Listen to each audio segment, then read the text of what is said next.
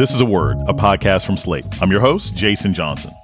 April is Autism Awareness and Acceptance Month.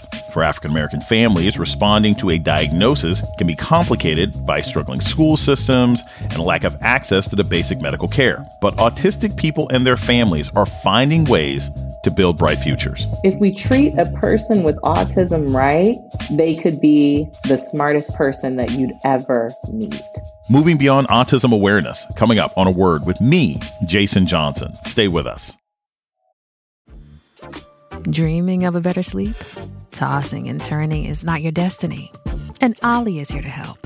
Ollie invites you to sink into sweet, sweet slumber to improve your mental and physical health and overall wellness. More than just melatonin, Ollie's ingredients help you unwind your mind for a delightfully dreamy drift off. Sleep is on the way at Ollie.com. That's OLLY.com.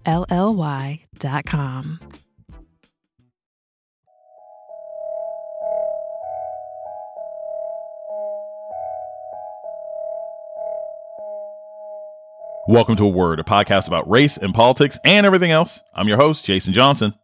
April is Autism Awareness and Acceptance Month, and for many Americans, it's the only time of year when they think about it. But for millions of families, an autism diagnosis can turn their worlds upside down. And for Black folks, getting care and treatment is complicated by economic factors, lack of health services, and institutional racism in schools. But there are folks who've dedicated their lives and careers to helping autistic kids and adults in the Black community lead happy, productive, and independent lives. One of them is Dr. Ashley Wiley Johnson. She's the vice president of the Los Angeles Speech and Language Therapy Center. She's also the co-author of Autism Spectrum Disorders from Theory to Practice, Assessment and Intervention Tools Across the Lifespan. Ashley Wiley Johnson, welcome to A Word. Thank you, Jason. Happy to be here. Most people really don't necessarily know what autism is. Define autism. What does it actually look like? So by definition, autism is a neurogenic disorder. People that have autism are impacted with impaired social interaction, ability to develop relationships, and also repetitive and restrictive behaviors. That's the formal definition. But what it looks like in practice, many people might say a person that looks a little quirky or difficulties with social skills. Even though it's not a part of the diagnostic process when you're younger, it may look like a child that has different language skills, or maybe they're nonverbal, they're not speaking at all. What are some myths about autism, particularly in the Black community? I can say, from a pop culture standpoint, it's probably Rain Man was the first time I had any sort of knowledge or encounter of anyone with autism. What are some stereotypes out there about people with autism? Wow. I feel like the first stereotype, you're right, is the Rain Man. That savant, that character, Rain Man really was the first movie that put autism on the map. However, based on culture, like in the Black community, autism is still a stigma in some regards. It's an additional label that their child has to carry. So you'll see a lot of differences in how people respond to it. Thankfully, because of people like you, doing different things and really spreading the word about autism, people are becoming a little bit desensitized to it. But I've seen the shift where it started off because of that sort of quirky behavior that sometimes people will describe, which is oftentimes like the impaired social skills. You will see that people will think, oh, this person's just weird, or, oh, like they just don't like eye contact. Those are things that you would see. Now, some of those are features of the disorder, but it doesn't persist across the lifespan, and its presentation changes, at different moments. I always tell parents when they come in with an autism diagnosis, the first thing they think is like, is my child ever going to be able to talk? Are they ever going to be able to have real relationships? Will they get a job? Am I going to be supporting them for their life? And so what I really encourage people to understand is that what your child looks like at this moment, it's very possible that they're going to look completely different the next moment that we get a chance to look at them with the right intervention, if that occurs in between. So I think those are the stereotypes. Of course, looking at it from the positive perspective, what are all the strengths that neurodiverse individuals, and that's people with autism, have? And so you might see extremely high cognitive skills. I've had 3-year-olds that maybe could not communicate, but I'd give them a chapter book and they could read the whole chapter book. seriously, I've seen that. So there's that significant ability to understand things, but not necessarily have a connection. That's really what you'll see. In addition to myths, you had some rumors out there and some really negative ones about autism that I want us to sort of debunk. For years, you had some doctors claim that there was like a link between vaccinations and autism. It's still a belief that some people have. And in the wake of sort of, vaccine hesitancy and everything else like that with COVID, you still have a certain strand of people in this country who think, oh my gosh, if I take this vaccine, my child ends up autistic. I mean, there have been celebrities that were sort of promoting that kind of myth. How do you combat those myths, and how do you deal with parents who may be afraid or may be blaming the medical system for their child's neurodiversity? I've heard that, of course. And the vaccine thought, we have to go off of research, right? Everybody needs to keep calm. Let's go off of what the research is. And the research right now is showing no tie between the vaccine dosages and connection to autism. Because autism, we're still learning a lot about it. There's some things that we just don't know. So, for example, I was recently having a conversation about somebody that focuses on gut health. That's something that's like a unique trait for individuals with autism. And so they look at nutrition. How can we adjust nutrition to help the child? Now, sometimes the person will see lessening of symptoms. Fine, the family's able to live a pretty typical lifestyle. But the thing that I think occurs is people throwing out this word of like, we're cured. And so associated with that, you have to be careful if you're doing some sort of like food treatment, or you're saying, well, I'm not going to do any of these vaccines and the symptoms are less now. Now they don't have autism anymore. It kind of is like a dangerous territory that I'm seeing people get into that I think we have to be careful of. For example, people like Jenny McCarthy, she's very clear about autism and the cure. And so what does that look like when somebody comes and maybe they don't have as much access and they're wondering why their child's not cured? It increases frustration, hesitancy when it comes to certain treatment approaches. So I'm always really careful and tell parents, until we know otherwise, we've got to go off of the data that we know, which we know it's a disability and we know that there's no cure for it. Now, your child can adapt and have a wonderful life. And that's really the goal at the end of the day. But I don't, want to sell hoop dreams to anybody and tell them that I'm curing their child. And for the audience that may be millennials or Zoomers, Jenny McCarthy was a former Playboy pet who was a host on MTV and then a host on several other things. I'm hurt by the fact that there could be people in my audience who don't know who she is. 100%. In a recent episode, we talked about corporal punishment in the Black community. And how do you sort of talk to parents about ideas of discipline in childhood management with children who are neurodivergent, with children who do have autism, so that you can find that line between, like, I can't have my son or daughter screaming in the middle of Applebee's, but I also recognize that they're not processing this environment the way that other children do? I think the first thing is us supporting with parent training. I work with my mom, and she started a program called Parent Professional Partnership early on when we weren't even talking about putting the parent in the center of services. So one of the things that we would do was talk about like discipline, but from a cultural perspective, because for many years, Black people have done different things to try to shield their child, keep them protected. That culture of like, we don't want to be embarrassed, our family. So we've seen certain behavioral challenges hit harder in those communities because there's also some associated emotions with that. So one of the things that I think focusing on is, first of all, communication. I feel like we try to shift parents from looking at their child to observing their child and the setting. So looking for triggers. Every action, there's always something ahead of time that's going to give you a warning. So we'll try to help parents to be aware of what are the warning signs that something's going to occur so that you could try to shift the situation. So there's things like that, being more observative, helping to understand what is the intent behind the act. Well, what is he saying? He's saying he's hungry. So now if we think about this ahead of time, oh, it's probably going to be time for him to eat this, or when he starts to look like this, then it means I need to do this. That's where we really help when it comes to parent training.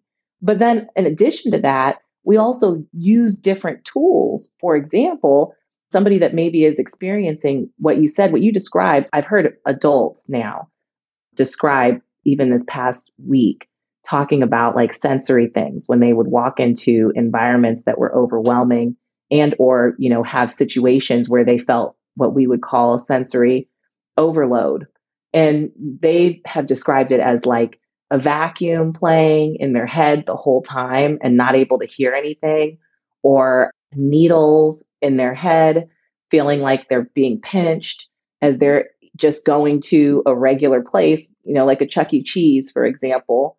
I mentioned them because they've done pretty well now with creating Sensory Sundays as like an initiative, a national initiative to really help the children that have those sensory overloads. So anyways, all of this is to say, understanding that now and knowing how painful it is for a child, there's also tools that we might use. For example, like a chew tube, to help a child to be able to, instead of, screaming, they can bite down and receive some sensory input. And I've seen situations where some of these different strategies and or tools, you will literally see a child's body completely decompress. You can just see like that overload, what it looks like. So we try to help families with those tools too. But then that comes into the big issue, what we're talking about in the Black community. We don't have many people that are going to say, well, let me give you this instrument. Let me get you a different seat that you can carry with your child. Now, some people do, but a lot of people don't have access. So it's still a disparity. We're going to take a short break. When we come back, more on autism in the Black community. This is A Word with Jason Johnson. Stay tuned. Shipping can make or break a sale, so optimize how you ship your orders with ShipStation. They make it easy to automate and manage orders no matter how big your business grows. And they might even be able to help reduce shipping and warehouse costs. So optimize and keep up your momentum for growth with ShipStation. Sign up for your free 60-day trial now at ShipStation.com and use the code POD. That's ShipStation.com with the code POD.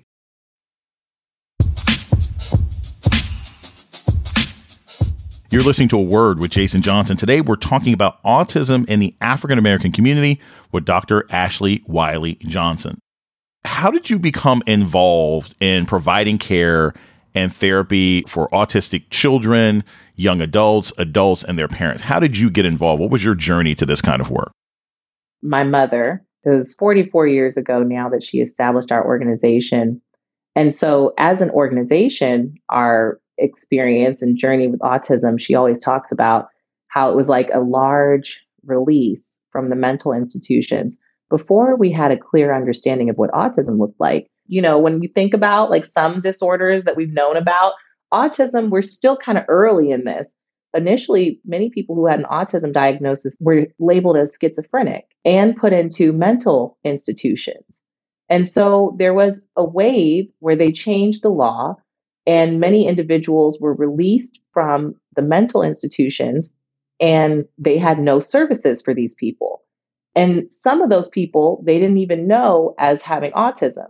They said, this is schizophrenia, this is mental retardation, that phrase, like early on, they were using that before we know better. And so there's this wave of individuals. So my mom was really fascinated and became interested in this specific population of people and started to really develop treatment. So now here I am 38 years ago at this point, and I'm here and she has this organization. And I tell people that if child labor had a face, it for sure would be me, because my mom was a single mom. So some days I was the peer model. Some days I was the secretary. Some days I was, just helping out, waiting for my mom to get done with work. So that's kind of how that started, my work with the kids. But I didn't realize that this was going to be my life work. I went to school and was always into theater, got my BA in dramatic arts from UNC Chapel Hill.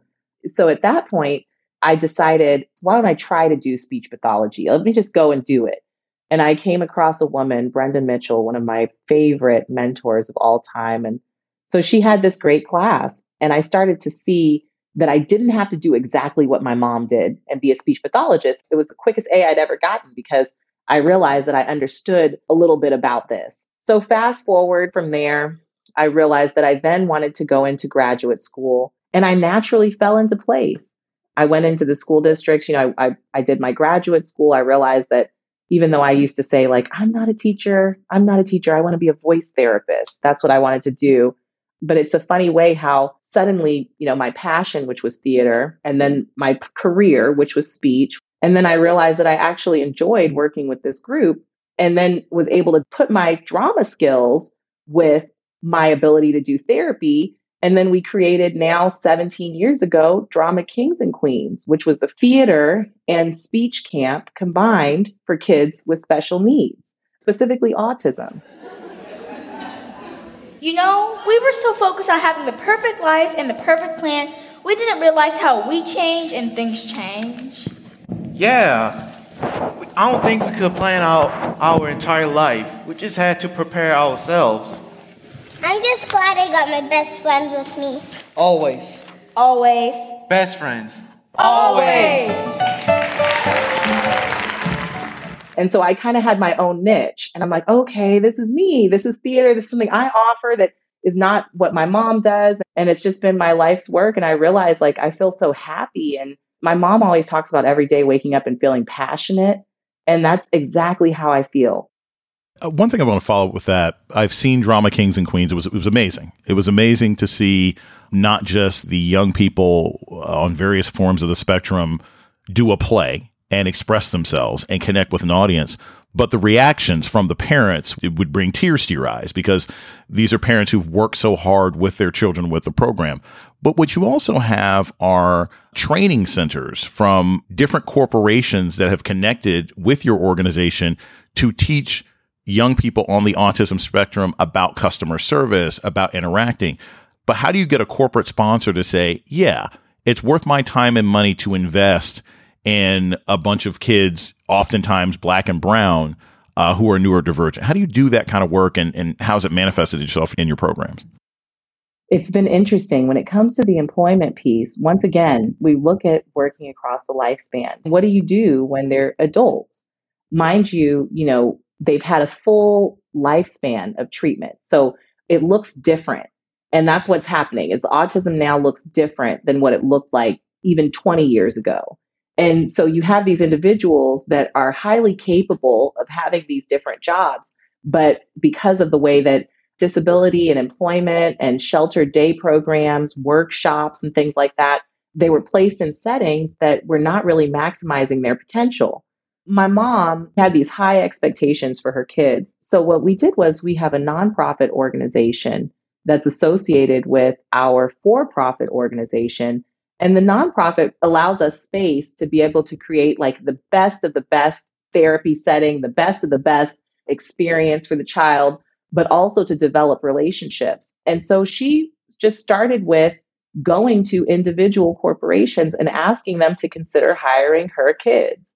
And it wasn't like she was asking for, 1,000 jobs. She was just asking for one job, and also asking individuals to come to our office. And so Outback was the first organization that really fell in love with our kids, our adults.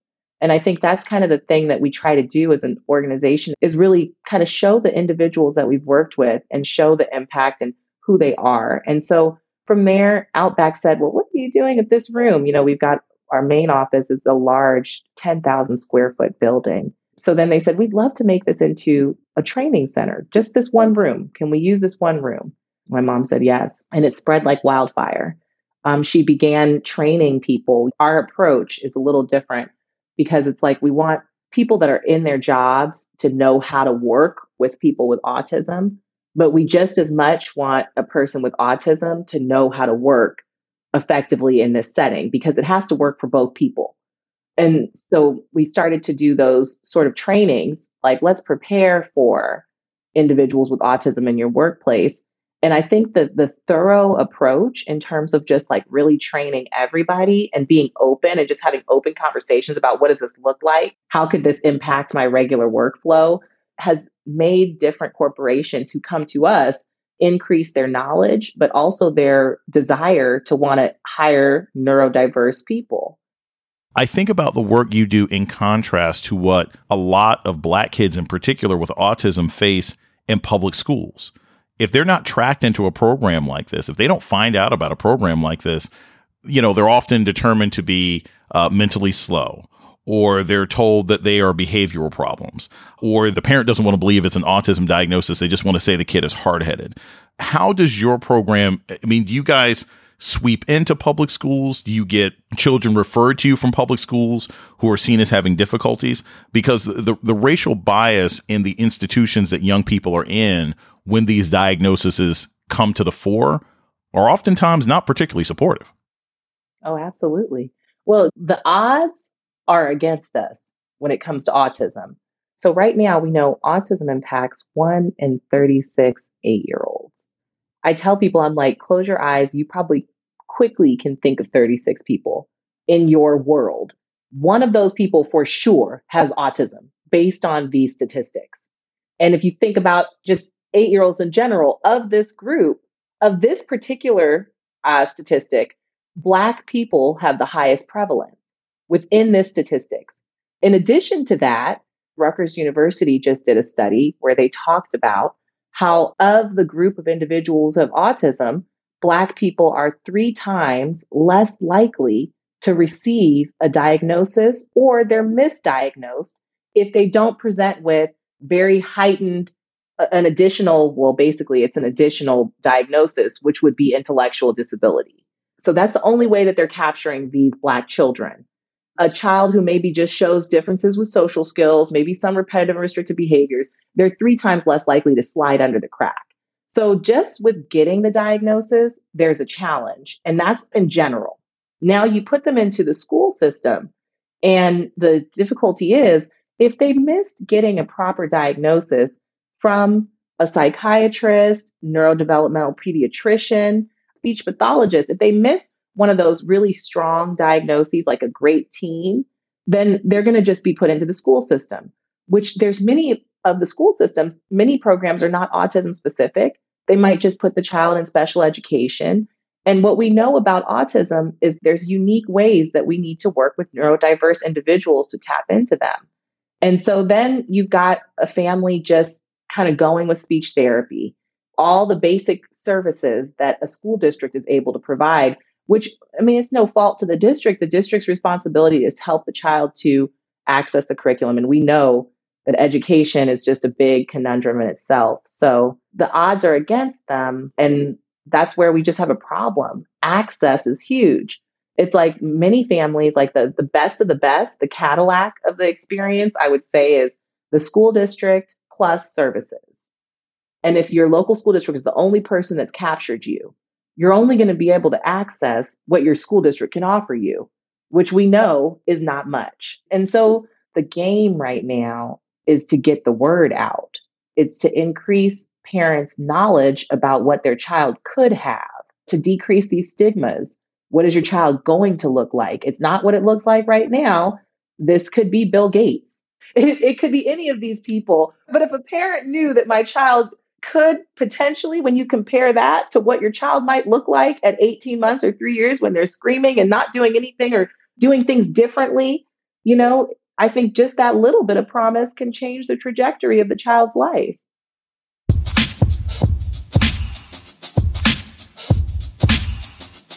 We're going to take a short break. When we come back, more about autism within the Black community with Ashley Wiley Johnson. This is A Word with Jason Johnson. Stay tuned. Instacart shoppers know groceries. They know that you can't make guacamole with rock-hard avocados.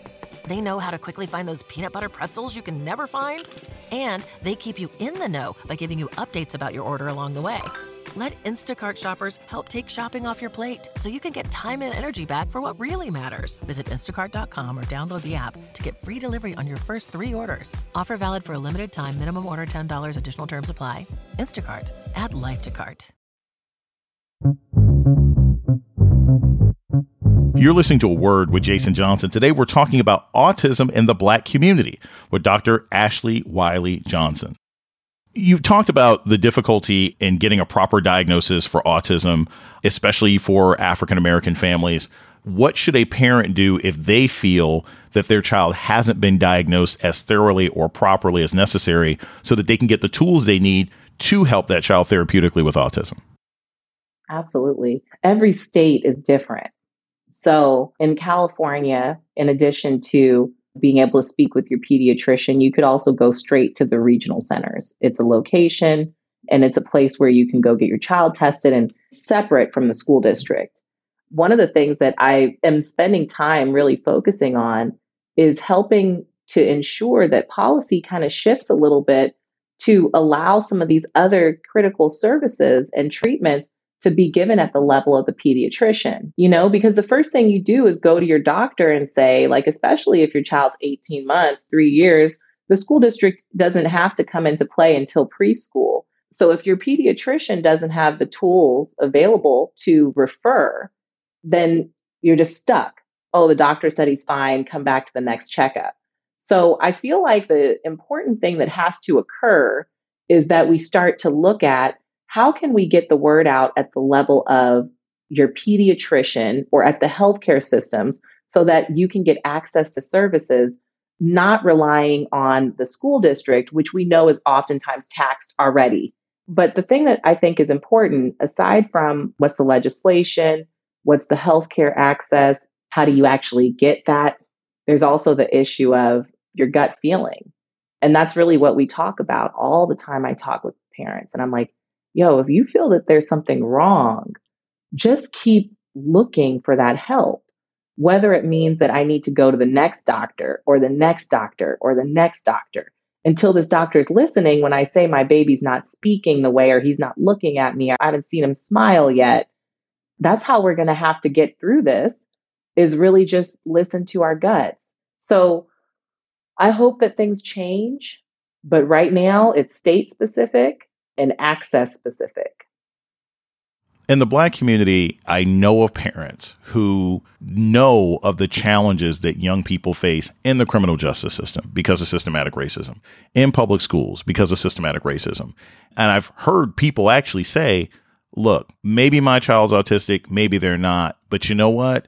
If I go too far with these analyses, if I go too far with this testing, my local school district is just going to track my child and they're going to end up in classes with kids who have behavioral problems that are above and beyond what my child is experiencing. You know what? I'm just going to roll the die and not go so far with this analysis because I'm afraid of my child being tracked. What are some of the risks to that child if a parent sort of holds off of a full diagnosis of autism for fear that they'll be tracked in the system? Because the fear is real, but what are the potential consequences if you don't start addressing these issues early? The thing that I like to remind people is if we're talking about autism, it's important to know that social skills is a hallmark feature of the disorder and it persists across the lifespan. So what does that look like? When your child is little, it might look like I'm just not connecting, smiles and playing, and they play differently. Maybe they're not playing. And of course, there's speech, but the problems will persist. So now maybe the child starts talking or they start to communicate to the best level that they can. Okay, that's good. He's saying little things. And that usually is the thing, even though that's not one of the characteristics of autism, that's usually an associated symptom.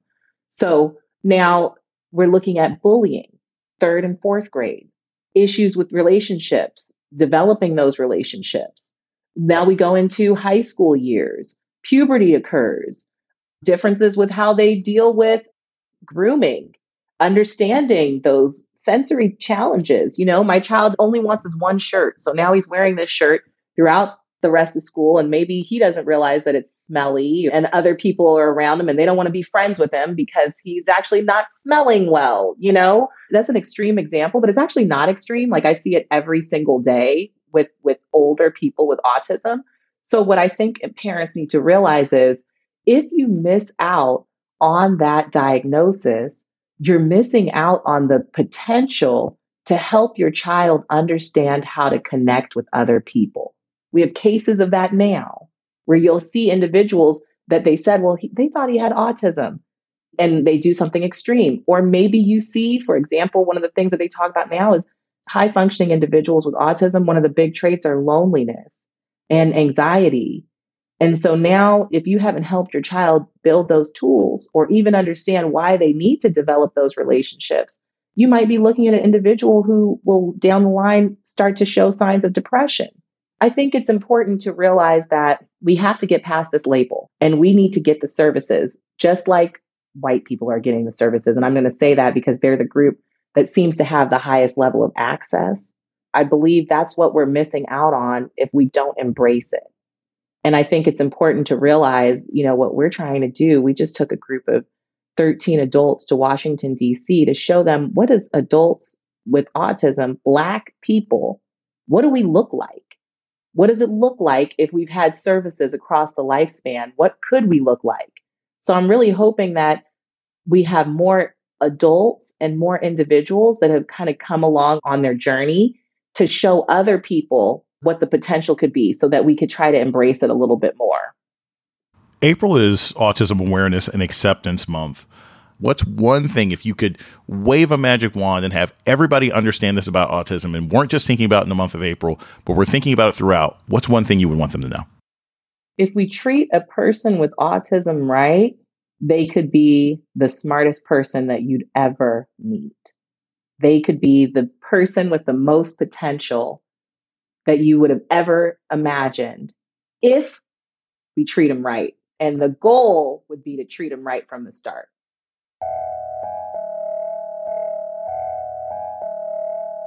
Dr. Ashley Wiley Johnson is an expert on autism and the vice president of the Los Angeles Speech and Language Therapy Center. Thanks so much for joining me today on A Word. Thank you, Jason. And that's A Word for this week. The show's email is aword@slate.com. This episode was produced by Ayana Angel. Ben Richmond is Slate's Senior Director of Podcast Operations. Alicia Montgomery is the Vice President of Slate Audio. Our theme music was produced by Don Will. I'm Jason Johnson. Tune in next week for A Word.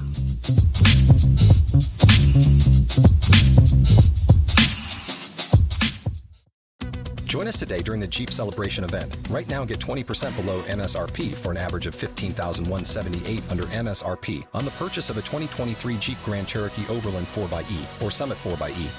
Not compatible with lease offers or with any other consumer incentive offers. $15,178 average based on 20% below average MSRP from all 2023 Grand Cherokee Overland 4xE and Summit 4xE models in dealer stock. Residency restrictions apply. Take retail delivery from dealer stock by 4/1. Jeep is a registered trademark.